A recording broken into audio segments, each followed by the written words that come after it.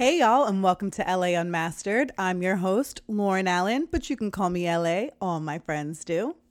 First and foremost, thank you so much for listening. There's a revolution happening right outside, and there is so much work to do, but we all have to find peace throughout the day. So I really do appreciate you sharing your time of solace with me. I mean that. Next, I want to thank Zachary Mezzo. He composed all the music for the podcast, and he's also my editor. He's a musical composition and screen scoring major over at NYU. So, Ludwig Boo, you about to have some competition. Anyway, Zach is also a drummer in a band called Cause Carelessness, and we used to work together at a restaurant out on Long Island with Star Pendergrass. She is an illustration major over at FIT, and Star created all the beautiful artwork for my podcast. So, thank you so much. And just to shout out these two young ass kids real quick, because they've been doing nothing but donating, protesting, and most importantly, speaking up. Their generation is really not fucking around, and they give me so much hope for the future. And I'm proud to have these two on my team. Well, anyway, I originally asked Zach if he'd be interested in composing music for my podcast over a year ago. That's literally how long I've been talking about doing this show. Like, procrastination's a real bitch, okay? But the idea for LA Unmastered came about because I'd been looking, I'm still looking for a job back in the music marketing industry. But in order to fully commit to the job search, I went back to serving tables so that I could afford my lifestyle, which is following my dreams. It's unpredictable and but it's thrilling, I guess. But trying to find a full-time job has really taken a lot longer than I thought. But I never wanted to lose sight of what was most important to me, and that's my passion, and that's music. I kept saying I didn't have enough time to do this show. And then the universe was like, hey, girl, I heard you loud and clear. So now I ain't got nothing but time. So the day that I lost my job because of the pandemic, I went into my Amazon podcast wish list and hit purchase on all the equipment. And here we are. So you're probably wondering why LA Unmastered. Well, LA, we discussed this. Hello, Lauren Allen. Nice to meet you. But Unmastered, I'm a humble person. So you're probably thinking that this has something to do with me accepting the fact that I'm a master of none. Well, you're hella wrong, because I may not call myself a master of music, but I'm damn sure not going to say I'm not one. Okay. I promise I'm really humble and modest. But it's actually based off the musical term master. When a track or an album is completed, it's then mastered, which means it's mixed for distribution. It also ensures consistency and perfection all the way around. So no matter how you listen to the music, whether you're streaming, vinyl, CDs, 8 tracks, I don't know you, whatever it is, but it comes out crystal clear. So if you've ever listened to an unmastered track, and a lot of demos are unmastered, the best part about it is that you can hear how raw the vocals are. It's like you're in the studio with them. It feels genuine and so vulnerable. That's why I chose unmastered. And as my friends love to point out, after a few cocktails, I very much enjoy giving speeches about how much I love my friends and why. But I always begin the same way. Can I keep it really, really real with you? So this podcast is where I get to do just that. I wanted to create a space in which I could discuss all the music I love and opinions I had about the artist, the actual art they create, and the industry as a whole. I believe every moment you've ever encountered, every emotion you've ever had has its own score and its own soundtrack. So I wanted to relate the show to life because to me, life is nothing without music. But understand, LA Unmastered is not just for me. It's a safe haven for all music lovers of all genres. I want you to discover new music you would have never even considered listening to. I just want you to expand your vibe, man. I'm literally sitting here right now with my sage and crystals cleansing my energy, just as an FYI. But it's also a sanctuary for artists to come interact with fans and to make new ones, for them to have a stage to perform if they'd like one, especially now. Damn, maybe we can get an LA Unmastered musical festival popping soon, right? Wouldn't that be fun? Okay, let me calm down one thing at a time. Let's get through this episode. But I want us all to build a community together, a place where all musical opinions have a home. And even though I'm sharing my musical ideals, that doesn't mean that my thoughts are right and yours are wrong. Unless you have some opinions about Frank Ocean, because we might have an issue.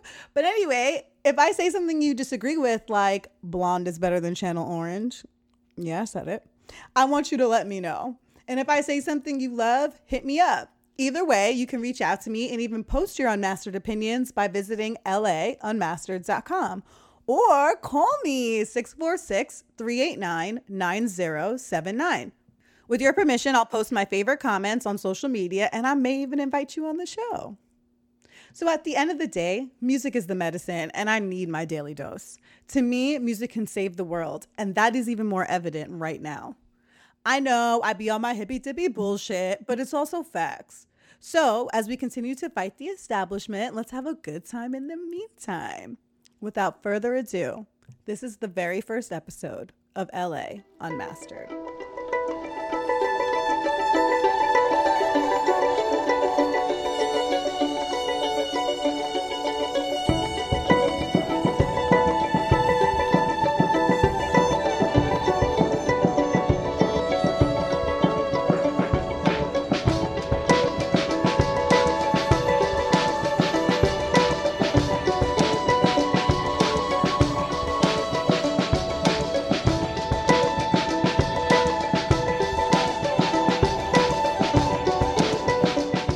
All right, now let's get into Unplugged. The original intention of this segment was to discuss up-and-coming shows I was attending or interested in, but quarantine 2020 happened, and now concerts aren't coming back until 2021, allegedly. We'll see. So if you're a concert bee like me, you've been taking this really hard. I mean, I was so determined to get back to normal that the second week of lockdown in March, I ordered 2 sets of tickets. One set for A-Trak in June. I was being real optimistic with that one. I know, I'm aware. And the other one was for Black Keys and Gary Clark Jr. at the end of August at Jones Beach Theater.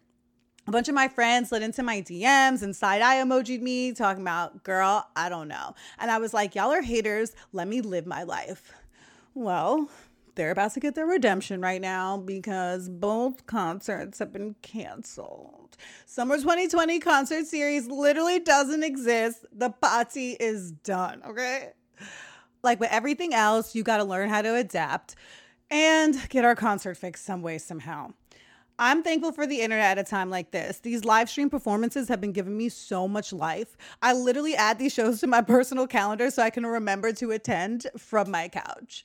So if you go to launmastered.com/unplugged, you'll be able to keep up with the live performances I'm trying to log into. I'm going to try my best to keep that as updated as possible, I promise. So I've been watching a lot of live performances and recordings from artists I love. James Blake is probably my favorite to watch right now. He gets on his piano and just sings his heart out. I mean, within the first few weeks of quarantine, he put out his rendition of Godspeed by Frank Ocean. My goodness. If you have not heard that yet, please go listen to that.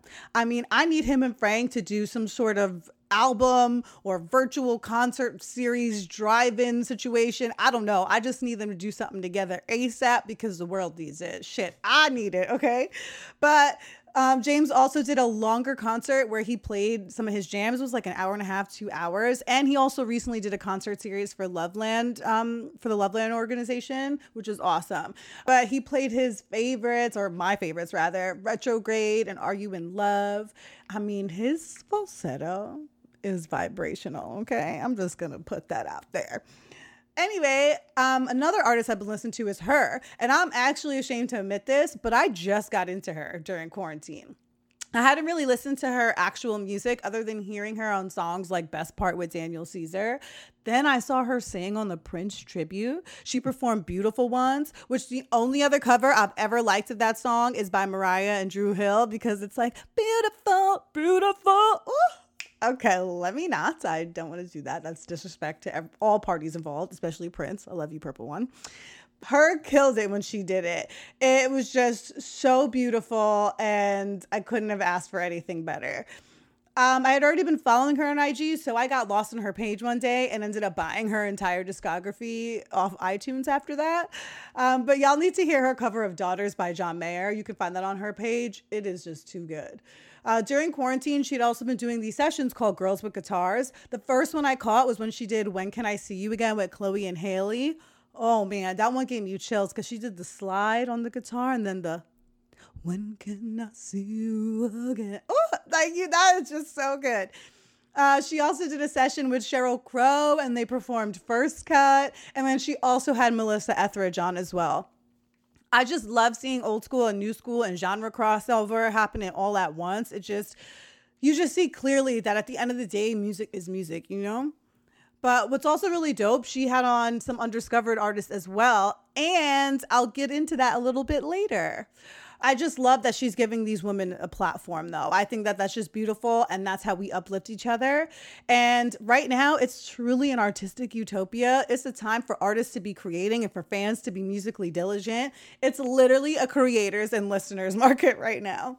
I've also been very much enjoying Tom Misch jamming out on his bass and making that stank face. I highly recommend checking out his sets if you're in the mood to get deep into the music. And if this is the first time you're hearing his name, please put my ass on pause and go listen to his album Beat Tapes 2. That one really does it for me. And then I need you to go listen to his track with FKJ called Losing My Way. Just go get lost in the Tom Misch rabbit hole. It's a really good one. I also want to mention Chromeo. They've been making music for the time, man. Like, for real. Please go to their IG and listen to some of their new tracks. Clorox Wipe is my favorite. Their EP, Quarantine Casanova, is literal fuego. So I had been working on this episode, or it was actually finished and finalized about a month ago. And I had included these artists that I just mentioned. And what I had to do was go to their page and see if they were saying anything in support of the movement. I was so happy because these are white artists that sing R&B, funk, house, you know, and every single one of them said, I would be nothing without Black music. And that to me is everything. And they are donating and they're speaking out. And that is just what I love to see. So I'm so appreciative of those artists. So let's talk about verses. The battles have been so fun and so nostalgic. I mean, obviously my favorite was Babyface and Teddy Riley. I legitimately transcended to my youth. It was also 420, so I was transcending regardless, you feel me?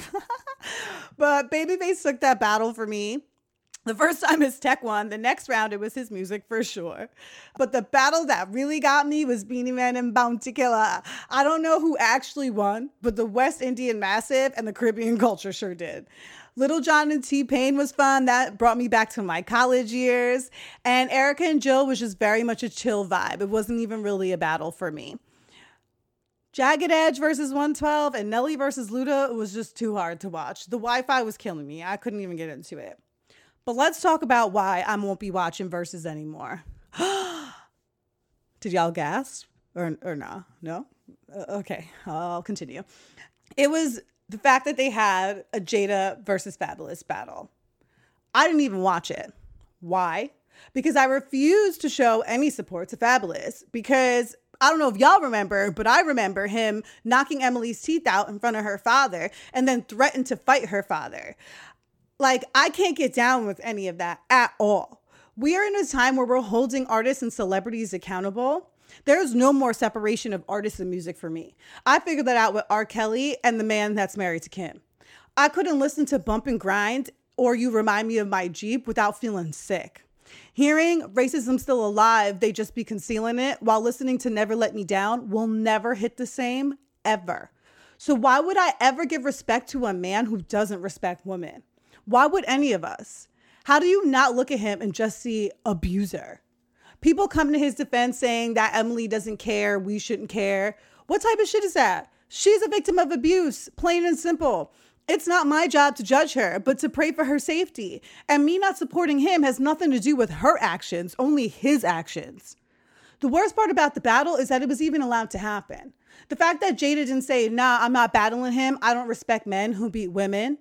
That when Swizz and Timbo were discussing potential matchups, neither of them said, yeah, this isn't a good idea. I'm not trying to give this man a platform. I mean, now they're sitting here talking about T.I. versus 50 Cent. And literally 50 Cent was just on Lil Wayne's podcast talking about how Black women are angry and jealous of quote unquote exotic women. What? No one cares if you date outside your race. Just don't put down your race in the process. That's it. It's fucking gross. On top of that, T.I. is out here talking about his daughter's OBGYN visits and calling Atlanta Wakanda. Yeah, we don't need that type of shit. We need men to come to the defense of women, especially Black women. When we speak about racism, we are demanding that white people speak up when they see it, that they have this privilege that we do not. This goes the same for men and women, especially within our own community. None of us should be accepting this type of behavior. We need to hold people accountable. That same weekend, the BET Awards took place as well. I honestly fell asleep early and missed it. I caught the highlights the next day. One thing that really bothered me was all the praise about DaBaby's performance with Roddy Ricch. Again, did we not all see him hit a woman in her face on camera? Like, I actually saw another angle of the video this weekend that I hadn't seen before. Some man, of course, on Twitter was like, well, she hit him first. She barely tapped her phone on his face. And it was more than likely that it was because the crowd was so large and moving her. Like, if you look at it, you could see them swaying. The excuse was, if someone did that to me, I'd knock them out too. What? Why was that his immediate response to punch a woman in her face? That is where my issue lies. That shouldn't be a natural reaction. You have security, bruh. You're a celebrity now. Be mindful. I don't care how many apologies he makes. Was never really into him anyway, so honestly, it's no loss for me. When I say, or when we all say, denounce the whole system, it's the whole system. Can't be some of it and not all of it. We are worried about the youth of Black America. They see young girls and boys and grown-ass men and women being murdered by racist-ass police and civilians. Why would I want a young Black woman to grow up thinking that a man can beat on her and he will still succeed in life?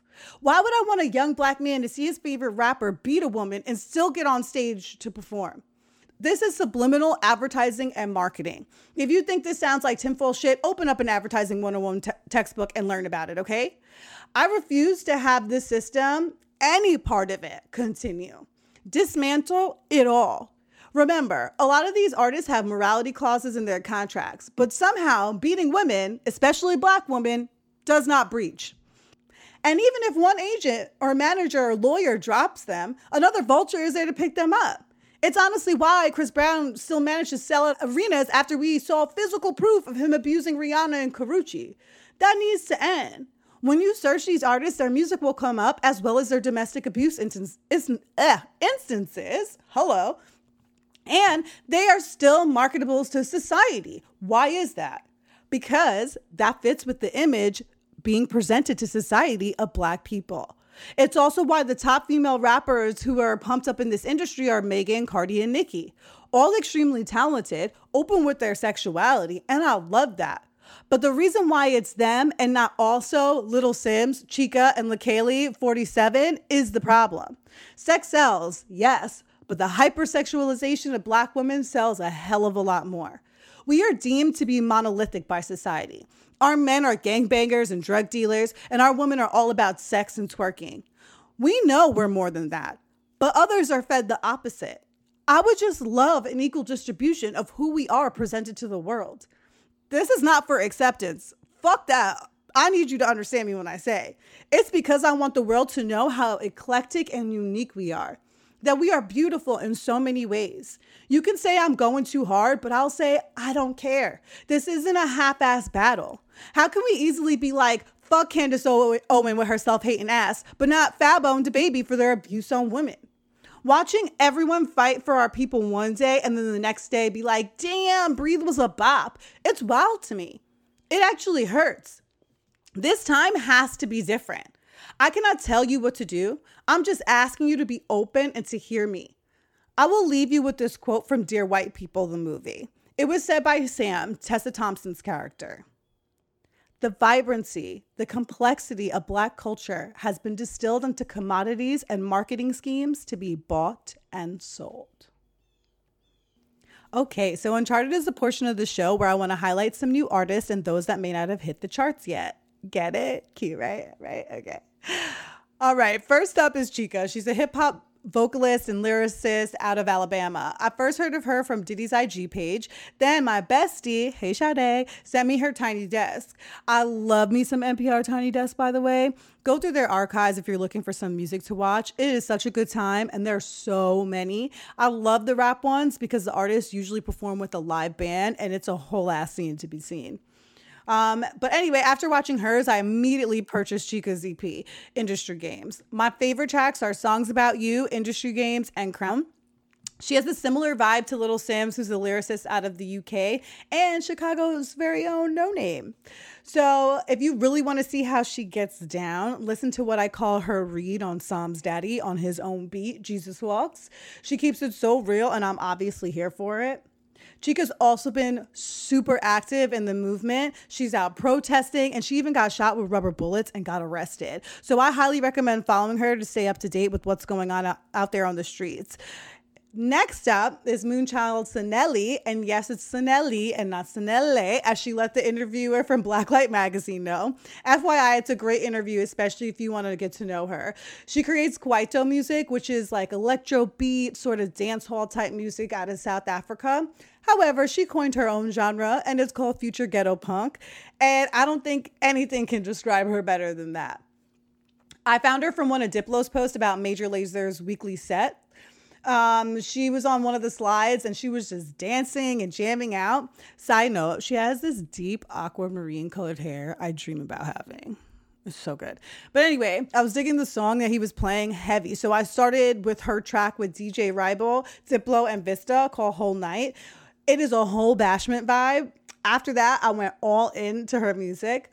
The only other artist that I can think of that reminds me of her is Babes Wodumo. And you may not recognize her name, but if you saw Black Panther, then you definitely remember the song Wololo. It was the scene where we first see Black Panther walk into Shuri's lab and she was blasting her music. That's Wololo. Coincidentally, Babes also has a track with Major Lazer. It's called Orkant Balance Panet. So these two women are in a class entirely of their own. Moonchild especially has such a unique vibe, and she holds her own even on a multi-feature track. On Moonlight Staring, which is a DJ Maforisa track featuring DJ Tira and Busiwa, and of course Moonchild, she is one of three on this track, and she makes the whole song for me. It's like a bat call to get up and dance. On the opposite end of the music spectrum, she has a little bit more laid back side to her that is anything but slow or monotonous. Delilah, which is her song featuring Lunatic, it's almost like a jazzy Afrobeat vibe. It reminds me of Diamond, which is by the British singer Izzy Bizu. Delilah is mellow and melodic, which makes for a perfect soundtrack to a chill quarantine day.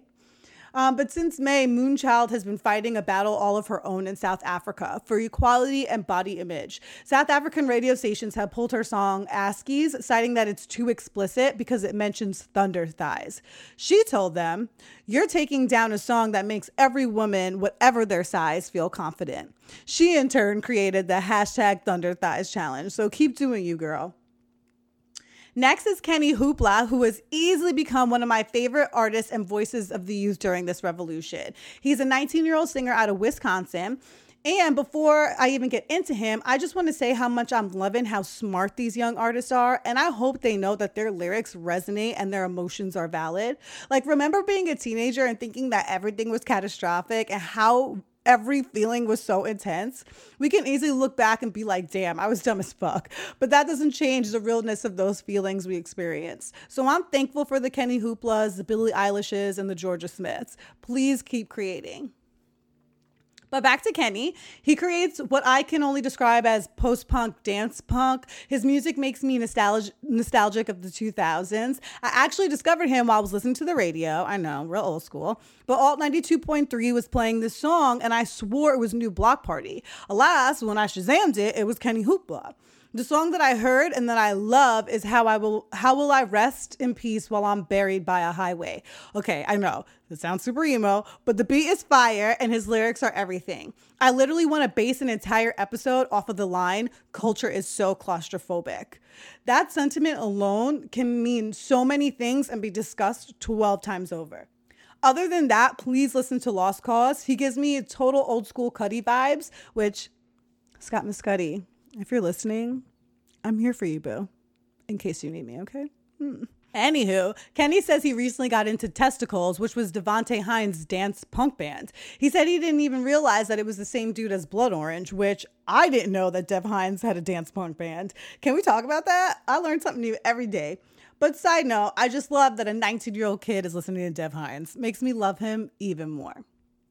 Finally, thanks to hers Girls with Guitar Sessions, told you I'd come back to it, I discovered a new artist, Brianna Cash. On Girls with Guitars, she covered Just Friends by Musiq Soulchild, which is a forever tune, and she also performed her new single, Numb. And now she has a new fan. She's an East Coast chick like myself. She's a North Philly's Joan. My cousin from Philly gave me permission to use John, so I don't want to hear anyone from Philly come for me, okay? I have permission. But she cites Stevie Wonder and Lauryn Hill as being two of her inspirations. For me, she has a very folk R&B style about her. There are stories in her music. I liken her to Amber Mark for sure. And if you've ever listened to Marian Hill, you'll definitely dig Brianna's vibe.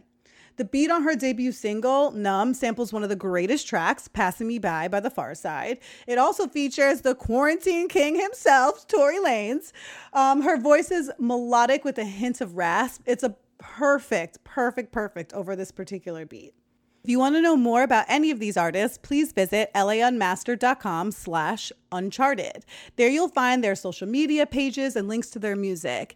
And you can even send me new artists you're listening to, especially local indie ones.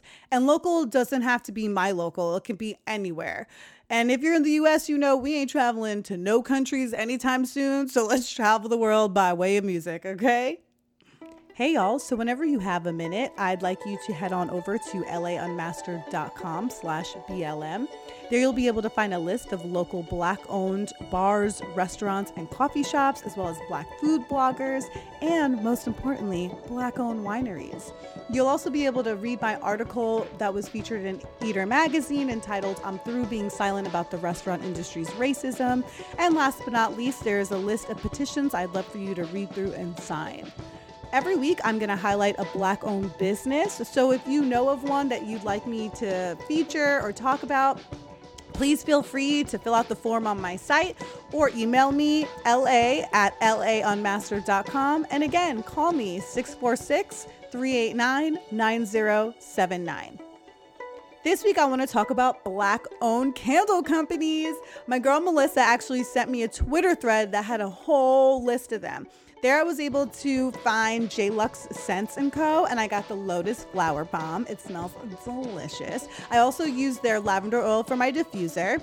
And then I bought the Langston candle from Harlem Candle Company. And when I tell you I'm in here writing in the ambiance of Langston Hughes like I'm in 1920s Harlem, that's literally what it smells like. It is delicious. So definitely check those two candle companies out. And again, hit me up if you know of any company you'd like me to feature.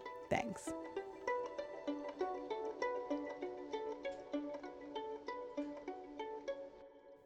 Okay, so it's finally time to keep it really, really real. Originally, this episode was going to be called Mind Your Business and Dance, which was an homage to LCD Sound System's Shut Up and Play the Hits.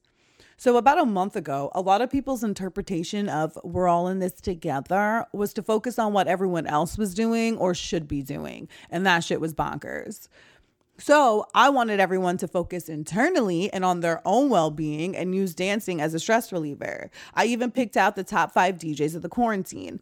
And I made that list available to you on my website at launmastered.com/top5. And that's the number 5. So I was supposed to record my first episode on May 27th and set to release it on June 1st. However, on May 25th, George Floyd was murdered by several officers from the Minneapolis Police Department. And after that, there was only one thing to do, and that was start a motherfucking revolution. And wouldn't you know it, the people came through. The irony, a lot of those people who had so much to say about the pandemic were exceptionally silent. I mean, their silence is deafening. Unsurprisingly, the white people who flooded the streets demanding fresh crew cuts in the Midwest, the South, and even right here in Suffolk County on Long Island were not in the streets marching for Black lives. I mean, let's not forget that it's the same crowd who used signs that said only slaves wear masks, having the audacity to use the image of Escrava Anastasia, who was an African woman enslaved in Brazil and is famously known for having to wear an iron mask because, get this, she was too beautiful. Ain't that some shit? But this isn't about them. This is about the music. One of the most important things to know about me is that I'm an emotional being, but I use business logic and rationale. I obtained my MBA in sports and entertainment management, and I wrote 2 theses while I was there. One was on the legitimacy of amateur versus professional baseball, and the other was on tour management. In reality, you can relate one to the other.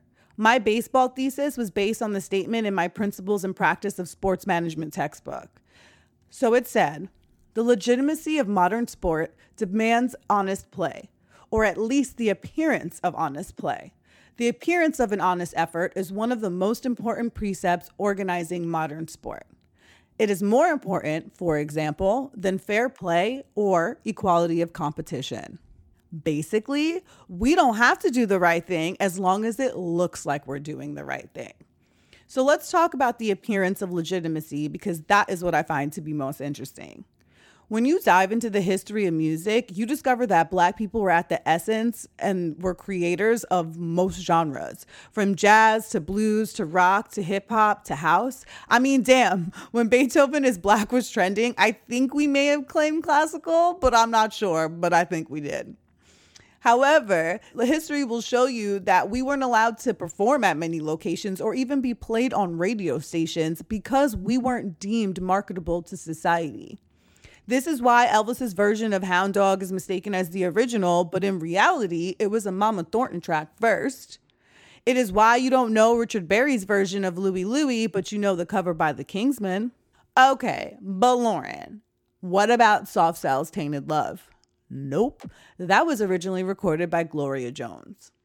Over time, Black artists started receiving more access to the mainstream, right? So I grew up in the 90s. I noticed a major change. Black culture was cool. We were on TV more. Our music was all over the airways and slang was normalized. There was a shift. And something happened during that time too. Entertainment execs knew they could profit off of this, off of our image. But again, the image that was marketable. They had no intention of trying to equalize the industry. You have to think about what was being promoted, right? The type of movies and music. Most 90s movies that were greenlit were about the plight of Black people in the hood, gangbanging, drug dealing, addicts, and of course, women were prostitutes and or teen moms on welfare. And let's not forget all the slave movies. But as we entered the late 90s and the early 2000s, we saw another shift. More movies like The Best Man and Love and Basketball, in which we were educated, employed, and successful, began to hit the big screen. However, a lot of those movies never got the marketing push that their white counterparts received. It's why more people know about American Pie than they do The Wood. All right, so let's get into the music, primarily hip hop and rap. For me personally, I'm more of a neo-soul, conscious hip-hop type chick, right? In the 90s, I was vibing out to Erica, India, Flowetry, Jill, Music, and Maxwell. And as far as hip-hop, I was all about the Roots, Common, Mos, De La, Tribe, Dilated Peoples, and even Black Eyed Peas pre-Fergie. I mean, it's hard to imagine a time before Boom Boom Boom, but it existed, I promise you. I learned about a lot of these artists by watching Yo in particular time. And unfortunately, it wasn't always available during pre-bedtime for my young ass, okay? And then the radio, forget it. I mean, don't get me wrong. I love me some Big, Wu-Tang, Mobb Deep, and the Lox, but they were all a very particular vibe. Again, noticing a theme, these were songs that were all about the hood, selling dope to get out of the hood, banging of hoes and gangs. You know, other artists were played at later hours and only by particular DJs. Today, what has changed? We can't find artists like Toby Nwigwe, Run the Jewels, Chica, Little Sims, No Name anywhere mainstream, which is fine by me because I'd rather keep them to myself. And besides, music is more readily available and easier to find. But why is it that way? Well, it's the same reason why you hear J. Cole songs with Miguel on the radio more than you do his conscious shit. That shit just don't hit the same, right? Even though it should. But we'll also be getting back to J. Cole because I got a few comments for him. But understand, hip hop and rap, although created by us, is not marketed to us. Record execs already know that we're going to buy these genres. Their goal is to reel in their number one demographic that purchases hip hop and rap. And that's white men. Most young white men from the burbs don't want to listen to songs about Black pride and building up the Black community. They want to feel cool and down and, dare I say, gangsta. So A&R can find incredible talent, but the ones that often get signed and receive a hefty monetary push are the ones who maintain an image that we are gangbangers from the hood who sell drugs and fuck bitches, right? Brown Sugar actually touches on this, and I highly recommend that movie if you've never seen it. When he's like, you were the perfect verse over a tight beat. Oof. Damn, like I still think about that. He wrote that note. Okay, anyway, let me refocus. My bad. All right, so understand what I'm saying is not to knock us at all. This is just a fact. So for us in our community, we know Black people are multifaceted, that we can be from the hood or be from the suburbs, that we could be from the hood and love rock and be from the burbs and love trap. However, to the outside world, we're all just the same. That is why they want you to see it, because it goes in line with the whole plan. The entertainment industry and the media go hand in hand. So let's think about it. The news constantly is always saying Black on Black crime in Chicago, brainwashing people with nonsense. Viewers watch that shit and then have our movies and music to back them up. That was the point. I know I may sound like I got my tinfoil hat on, but I just need y'all to realize that it's not just the governmental system in place. It's everything. We have to dismantle each part of it one at a time. So when you put on Future and Migos, also give Toby and Chica a try. So let's go back to J. Cole. I want to make a statement about his latest track, Snow on the Bluff. So when this song came out, I immediately downloaded it. I was like, let me take a drive, lower my windows, listen to some Cole. So I was in my car and then I peeped the line, but shit, it's something about the Queen's tone that's bothering me. Oh, Jay. First of all, I think I can speak for all Black women here when I say that we are tired of people, especially men, trying to check our tone. No matter if we are soft-spoken or loud and mad as hell, people always have something to say about the way that we speak. This line was unnecessary and perpetuates a stigma that we are so sick of. Secondly, this line is also nonsense. How you gonna lead when you attacking the very same niggas that really do need to hear the shit that you're saying? So if these men need to hear the shit that she's saying, why are you calling it attacking in the same sentence? Why couldn't you just say, y'all need to hear this shit, and clearly so do I?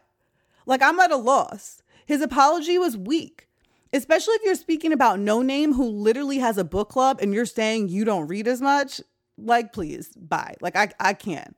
I appreciate you protesting and using your platform, but we definitely did not need this song, especially since it was released right after Toyin was murdered. So the only male rapper who I saw come to No Name's defense was Chance the Rapper. He tweeted, "They both my peoples, but only one of them put out a whole song talking about how the other needs to reconsider their tone and attitude in order to save the world. It's not constructive and undermines all the work No Name has done. It's not Black women's job to spoon feed us. We grown." I love it. And thank you, Chance. But now I'm curious. Have any of these same people who critiqued No Name discussed Chance saying that Black men are the oppressors of the Black community? Did anyone ask him to change his tone? No. This is again why I highlight why we need Black men to ride for us the way we ride for them. And this was a perfect example. So, speaking of No Name, people are really unbelievable. One week, you see people defending her and her right to say anything she wants, however she wants. The next week, they are swarming her mentions because she said Beyonce and Obama were a part of the capitalistic system we are trying to destroy. No one seemed to come running in Obama's defense, just Bey. So, we are only defending her right to say something as long as she doesn't mention your queen. Like, that's some real Tudor shit, right? Like, that's crazy. No Name isn't wrong. The rich elite are still the elite no matter the color. However, there is racism in that sect, as many Black artists and CEOs can tell you. But their bellies are like their bank accounts, nice and full. So let me pull out my EpiPen real quick for what I'm about to say. Beyonce Knowles is a person. Beyonce is the brand. Understand that her first statement she made on IG, she in no way, shape, or form mentioned Black Lives Matter, only people of color. And her only call to action at the time was to sign a petition in her bio. As a social media specialist, I thought it was odd for her to use a filter that had a hue which made her skin lighter and her eyes greener. I would have highly recommended against that imagery. The music in the background was haunting. It just had the same aesthetic as a Sarah McLachlan ASPCA commercial. Like, no lie, like it just felt so off. So the same way that we analyze a company's immediate response is the same way I do to everyone of stature. But because she has the best PR team in the world, she immediately began correcting the situation, posting more. She released Black Parade and donated the proceeds. She worked with Lit Brooklyn on Juneteenth, which I personally love because I'd been following Lit Brooklyn. They are also another Black-owned candle company, FYI. But in the midst of all this, she also won the BET Humanitarian Award. It wasn't Tamika Mallory, Killer Mike, or Kendrick Sampson. Understand it's a combination of her incomparable PR team and the team at Viacom CBS because it worked out for everyone. It increased site traffic and clicks, aka increased ad revenue. And now, baby girl is in a great spotlight. This isn't me being bitter or hating on her at all. She's a wonderful entertainer, exceptionally talented and beautiful. In addition, she's a philanthropist who founded her charity, Bay Good. But let's keep it 100. Bay hasn't been at the BET Awards in years. And everyone's always like, she's above it. She doesn't need to be there. But now she's a humanitarian BET is choosing during a revolution of all people. Like, understand it was beneficial for both parties. BET is owned by Viacom. Due to COVID, it's the only award show they currently have during the summer season until the VMAs in August. This year's BET award show was played on BET and CBS. In this case, I believe they felt the need to be very particular about who they chose to honor and showcase from our community. Everyone from Issa Rae, who constantly hails Bay as queen on Insecure, to racist ass Stassi Schroeder on VPR, who says she's the Beyonce of her group, talks about this woman. She gains traction very easily. Beyonce is marketable and has an exceptional and extraordinary range and reach. So she's now releasing Black is King, and the purpose is to share our stories, right? The visuals will be stunning, no doubt about that. But unless she's donating a portion of the proceeds of the film, which she's releasing on Disney Plus, this is exactly capitalism. Let's break it down to supply and demand. Right now, there's a high demand for Black art, Black content, Black media, Black music. So if you can understand how this was seen as a profitable opportunity, I don't know what to tell you. Beyonce has been out of work like the rest of us. And although she may not need the money, she still has a business to run, the business of her. So I'm not questioning her making money. That's her profession. I'm questioning her making money off of us right now. I'm also questioning her choice to stream this movie, which is about our African roots and culture on Disney Plus, which isn't even currently available in most African countries. There's YouTube. There's also Netflix. I want to give an example of what I think is the way to do it. Cap, for me, is doing it perfectly. So Colin Kaepernick sealed a deal with Disney for his docuseries, and he will also be elevating Black and brown directors and producers and creators as a means to share culturally impactful stories. I come up, you come up. That's how it should be. And I'm not saying not to watch Black is King and to not support it. Absolutely do. We need it. I'm just honestly more worried about this film being released and her trending. In turn, removing Breonna Taylor, Elijah McClain, Elijah Weatherspoon, Vanessa Guillen, Andres Guardado, David McAtee, and countless others from the trending conversation. Because we really need to focus on the fact that none of them are receiving justice. All I'm asking is that for every Black is King post you put up, do one for Black Lives Matter too. And let me just say something real quick. I'm tired of white people trying to define someone's Blackness. Although this isn't about you, I'm looking at you too, Biden. So to whoever that dumbass Congress rep was, you're an idiot and you sound asinine. How dare you question Beyonce's identity, her Black identity? I'll never understand these conservatives, right? One minute they're accusing Beyonce of potentially inciting a riot because of her Super Bowl performance, and now she's really Italian? Like, what? First of all, no one is allowed to speak on our Blackness, especially not white people. You are not allowed to rate us or compare us like we are a swatch. I just needed to drop that real quick. Anyway, this isn't just about Bey and Jay. Side note though, Jay has been suspect to me since I saw that pic of him and Beyonce at Titled, his quote unquote Black owned business. So if you've never seen it, Google that picture and let me know what you see. And just so y'all know, he sold his stake in the company to Sprint. But I also didn't forget about last year when he said that we were over kneeling and need to work with the NFL, who has just decided to play Lift Every Voice before games in an attempt to solve racism. Okay, that's fucking trash. So I'll give him his props in that I do think it's a great idea to uplift Black businesses by running ads in newspapers. But why didn't anyone let him know that he would gain more traction by creating a website and hiring an SEO specialist to run Google ads? Why not just start an Instagram page? There is a Facebook ad boycott going on right now, yes, but Jay-Z doesn't need to run ads to reach millions of people. And I'm also questioning which newspaper conglomerate he's going to be giving advertising money to. These are important questions to ask, and I'm just asking everyone to use some constructive cognitive skills, I guess is the word, right? But I'm thinking about a lot of artists differently. So let me use Kendrick Lamar as an example. That seems shocking, right? The man who gave us Good Kid, Mad City, which I used to bump heavy when I lived in LA. He's also the person who gave us From a Pimp to a Butterfly, and in turn, the song of Black pride for this generation. All right. But hear me out.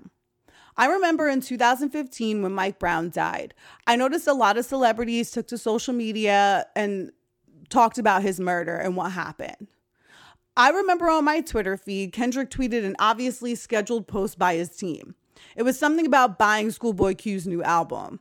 I was like, what? So I went to Schoolboy Q's page and even he ain't pumping his own shit. He was tweeting about Mike Brown. So for a few days, I checked Kendrick's page and there was nothing. I was like, all right, he's just not heavy into social media. I'm going to let him live. He speaks about it in his music. The next year, he released Damn, dope album. He did that riveting performance at the Grammys. I loved it. And listen, if you don't have to be all about social media, but you have a team of people who can use your platform for you for good on your behalf. So I think about it now, a lot of artists and a lot of people in the entertainment industry are handing over their Instagram accounts to Black activists. I think that's important. Okay, LA, let's get it together. What's your point, right? All right. Kendrick always speaks out in his music, which we pay for. When there's nothing to gain, exposure or revenue from album sales and streams, he remains silent. During all of this, his fans, including myself, were asking where he was at. Then after 3 weeks, a photo of him surfaced at a protest, which was cool. I'm like, oh, okay, he's out here. But then he validates my suspicions. So after people began questioning him and asking him to use his platform, he finally uses his platform to say, I'm not making any more music because y'all don't appreciate me. No, sir, you don't appreciate us. All we did was ask you to speak up. And when you finally do, this is the shit that you've got to say. I'm sorry. I don't like it. It don't work for me. And look at a good majority of our faves right now. The feed has already been returning back to normal. People are acting like racism and Rona have been cured. And it's so disturbing to scroll through and see an ass twerking and then a photo of someone who we've lost. Look at how many artists went right back to posting themselves half naked or in a bikini by a pool. I get it. Summer is here. You want to show off your body. Dope. I'm all for it. But don't forget about the movement. It's like COVID. After a month, everyone was just over it. We cannot get distracted this time. We really can't. These distractions are not coming out of nowhere, just as an FYI. Again, this isn't some conspiracy nonsense, but if you can believe the government is up to some shit, please don't think the entertainment world is not. So let's take the whole Jada and August situation. First of all, this is the most lukewarm tea ever. Secondly, August, why would you do this shit right now? You really need attention that badly during a pandemic and a revolution? And everyone who was posting and reposting this nonsense got this shit trending more than anything of actual relevance. So instead of ignoring it and saying that we have more important matters to attend to in this world, Jada says, let me take myself to my show. Thus, drawing more attention to this bullshit. Now, let me pause and let's talk about something else happening. Hundreds of corporations like Levi's, PlayStation, North Face, Netflix, and Microsoft are boycotting Facebook ads because of Facebook's lack of response to the hate speech on their platform. Some of them are definitely doing it for publicity reasons, looking at you, Starbucks and Uber, but nonetheless, they are part of the solution. Zuck is set to lose billions. So let's now connect the dots. Where can you watch Red Table Talk? Facebook Watch. So again, I'm not saying that this is how it is, but I'm just saying, think about it. Now, Facebook generated a whole bunch of traffic and in turn, ad revenue in the midst of an advertising boycott, especially since this episode broke the Facebook Watch record. Yeah, it won't equate to the billions he's losing, but he just made some money for sure. Just remember that. So in my opinion, if Jada didn't lure everyone to her show and just repeat arrest the cops who killed Breonna Taylor and Elijah McClain over and over and over again for 2 hours, then I don't care. Has Jada always been about the movement? Hell yeah, for as long as I can remember. But what she does in her bedroom has no effect on my opinion of her or my life. Do I question the motive here though? Absolutely. Billionaires are out here making millions off of us during COVID. Bezos keeps making money because we continue to buy products off Amazon. That's just a fact.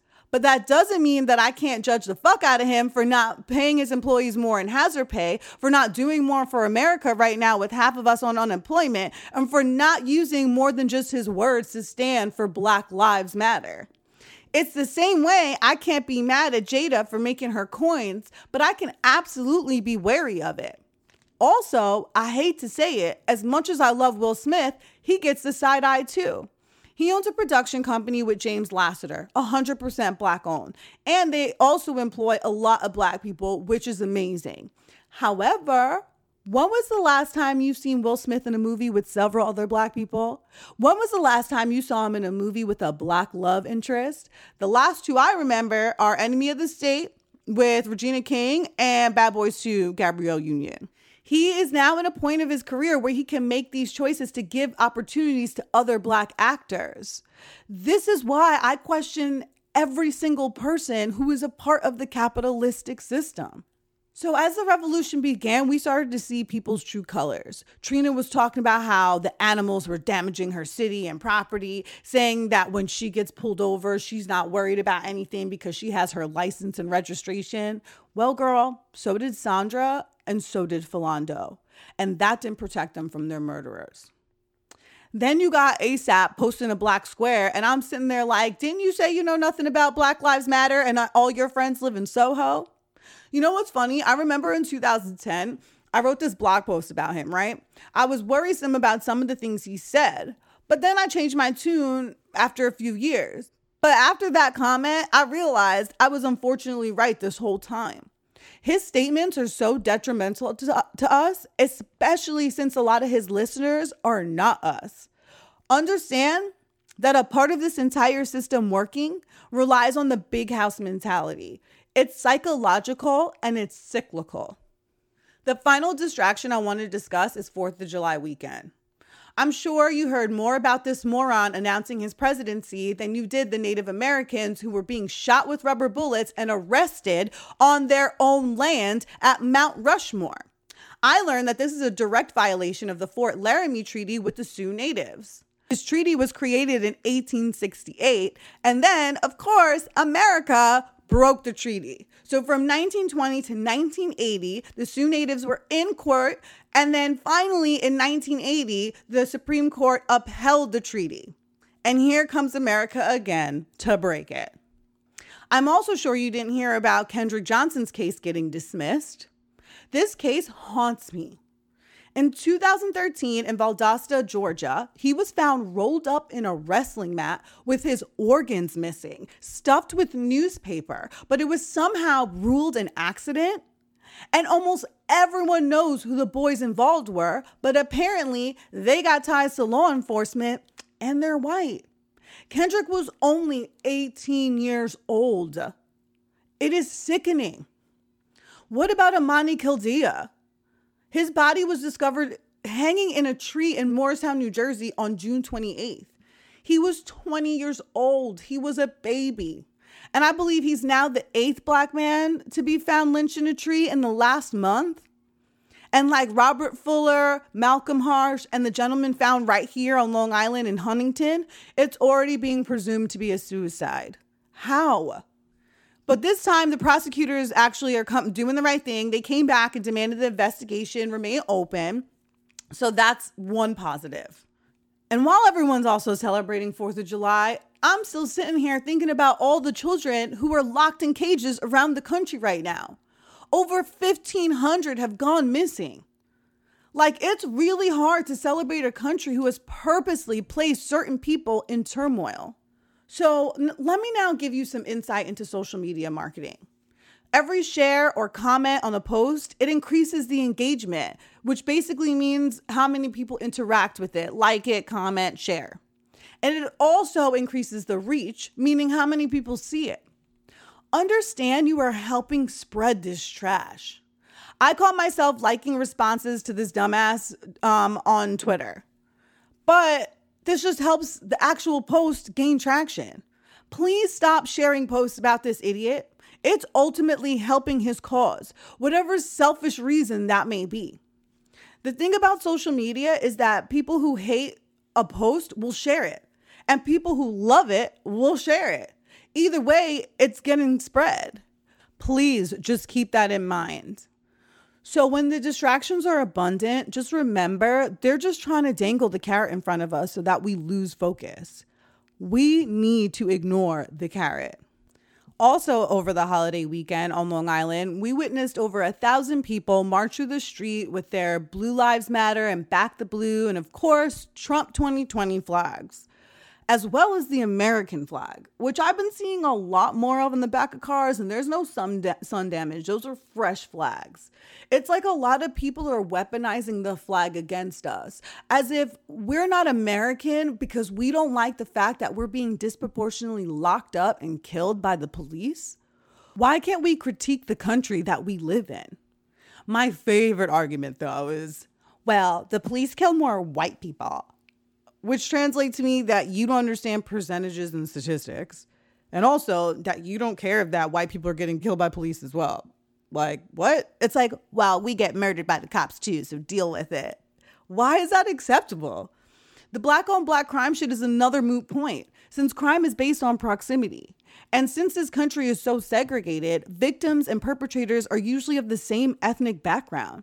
In addition, black neighborhoods are policed at a much higher rate. In turn, we are arrested and criminalized whether we're innocent or not. Think about all the innocent men and women who thankfully didn't lose their life at the hands of a police officer. Some of them are now sitting in jail for no reason other than being black or brown. This is why we say defund the police, because we pay more in taxes to be policed than we do to be educated. I think we have been learning, especially in the last month, that it's not just a few bad apples. The whole tree is rotten. What do you do when this happens? You dig it out from the roots, treat the soil, and plant a new one. So people might say that I'm too woke, but honestly, I would rather be wide awake than fast asleep, and that's just facts. So again, I'm looking at everything from a business and emotional standpoint. I see things for what they are. And I'm in no way trying to do damage to our community by mentioning the fault of some of our skin folk. I'm trying to help us. Question everyone with a platform who isn't using it for free right now. Think about Regina King, Ruth Carter, Rihanna, Viola Davis, and even Joaquin Phoenix, who speak out anytime someone hands them a mic. This is what I want to see. Remember, we built the platform on which they stand. So it's only fair that during a revolution, they can join us and truly help us into the future. I don't need them to be our leaders, but I recognize the need for them in our corner. They have access and reach that we need during this time. This is a symbiotic relationship. Actors and musicians make money from our support. I think we deserve to make good on our investment, like it's about time. In these times, I don't want to pay to hear your message or your thoughts unless you're using the money for good. So I love what Andre 3000 did. He made limited edition shirts and sold them at $75 a pop, with 100% of the proceeds going to the movement for Black Lives. I mean, what do fans love more than limited merch? Like, I can't think of anything besides concerts. But honestly, I'm not even asking artists to do all that. They all have a PR and social media team at their disposal. Here's how I look at it, right? Let's say you have 20 million Instagram followers. All you do is post, everyone, donate at least $1 to XYZ charity. Let's say Color of Change, right? I will match up to $250,000. Link in bio, hashtag Black Lives Matter, hashtag enough is enough, right? Let's say half, for the sake of argument, are bots. Let's say another half of followers aren't reach. That leaves us with 5 million followers. Let's say another half decide not to donate. Including your donation, you have a potential to raise $2.75 million. What is so hard about that? Okay, that might be a little hard, but that is your gauge. You know what I'm saying? To me, that's the bare minimum. If you want to twerk on your feed, have a twerkathon and raise money. Call it Twerk for Justice. Like, there's just a lot of narcissistic and vapid people in this industry, and all I'm asking them is to use that for good, not to use it as a time to take advantage of our undivided attention. And that fool is a primary example of why I question people who donate in silence.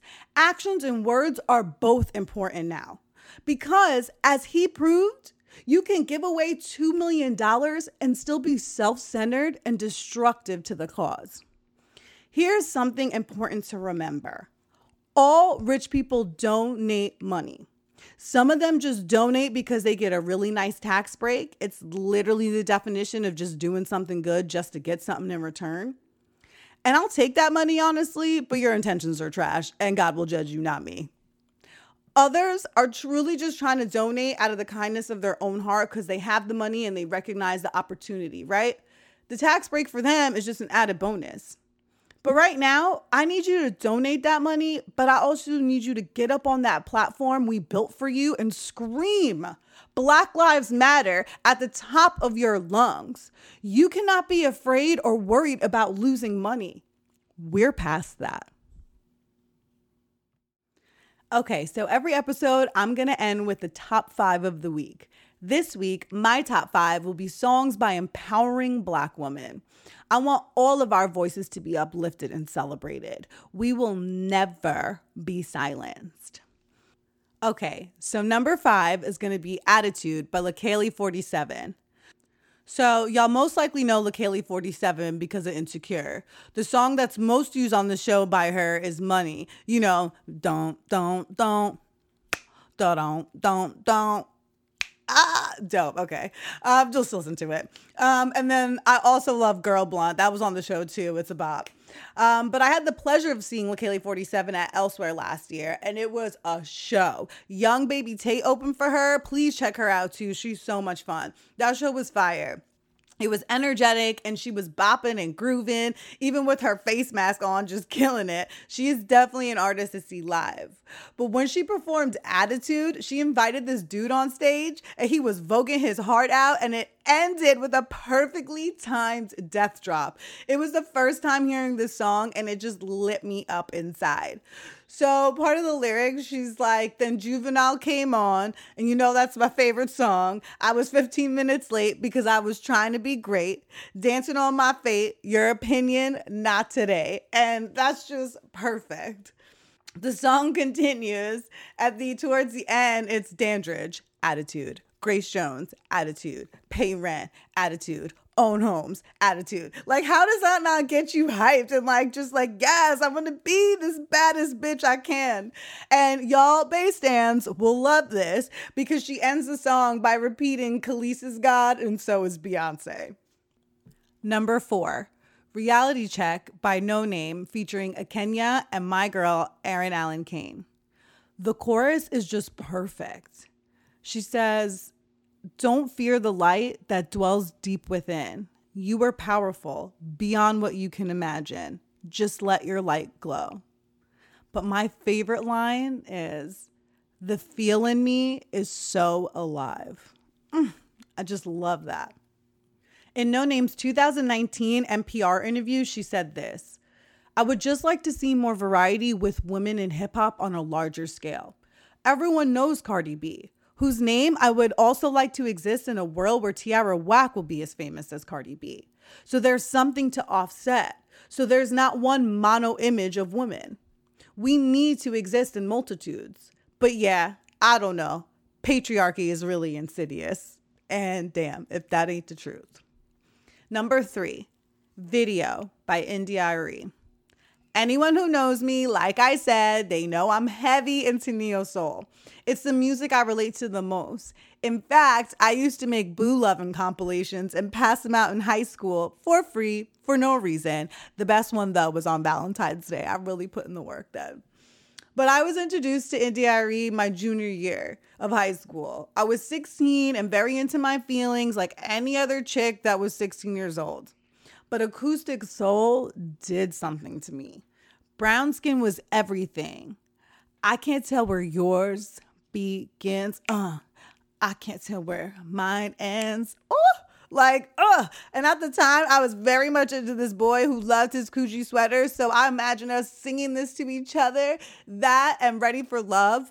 And our love was honestly more like that song because the lyrics are, "I'm ready for love. Why are you hiding from me?" Yeah, that was really it. Anyway, the first song I ever heard of hers was Video. It was so uplifting, like just about being exactly who you are and loving yourself. "I'm not the average girl on your video, and I ain't built like a supermodel, but I love to love myself unconditionally because I am a queen." How could you not love that? Especially as a teenager when you're riddled with insecurities. That was exactly what I needed, and that had a huge part of my adolescence and my teenage years. Number 2, I'm Every Woman by either Chaka Khan or Whitney Houston. Now, there is no way that you don't hear this song and bust out into your own music video. Like, my favorite thing about this song is how loud and powerful it is. I feel like I can take on the world when I hear this tune. I know most of us grew up with our moms jamming out to this, so as a result, we know all the words. This song gives me chills from the inside out, especially because of these two vocal powerhouses. The pitches, the tones, they're both perfect. I mean, the chorus obviously hits, but it's this line that does it for me when she's like, I can't, and I'm not going to hurt your ears. I already did that. But she's like, "I ain't bragging because I'm the one. Just ask me. Ooh, it shall be done." Okay, I couldn't. I had to do it. I'm sorry. This song is just a reminder that we can be all and do it all. And for that, I just love it. Number 1, Don't Let Me Be Misunderstood by Nina Simone. There will never be another Nina. She's in a class all on her own. Her and Angela Davis for me on the same plane. And I know Angela's not a singer, but it's just that level of consciousness and intelligence I constantly aspire to obtain. Nina played an inspirational piece in my obsession with music. Like, you feel her songs, you don't listen to them. Literally, I'm Feeling Good has always had me feeling some sort of way about myself. Like I'm walking on the moon. And she has always used her music and her voice to speak on the injustices Black people face for just living. And she also uses her voice to demand justice for us. Growing up and hearing "To Be Young, Gifted, and Black" was so important. And that's why I always speak about representation. But for me, Don't Let Me Be Misunderstood is the song of womanhood. Don't you know no one alive can always be an angel? When everything goes wrong, you see some bad. But oh, I'm just a soul whose intentions are good. Oh Lord, please don't let me be misunderstood. The very next line, she says, you know, sometimes, baby, I'm so carefree. Like, I love it. It's the contrast. We are everything, you know? You're going to get all of me. I'm a woman. I'm a human. Let me live. And there's no stronger message than that. Thank you so much for listening to the very first episode of LA Unmastered. I am truly so appreciative for all three of you. It really means the world to me. But like I said, this show isn't just for me, it's for all of us to build a community. So if there was anything that I said that you want to comment on or discuss, please feel free to go to the website, launmastered.com, or email me, la@launmastered.com, or call or text me at 646-389-9079. I just want to leave you with this. It is so important to find peace in your day. It is more than okay to take a break and to take care of you. It's actually quite necessary. So I just hope that throughout your day, it's filled with happiness, peace, and music, and that you stay doing it.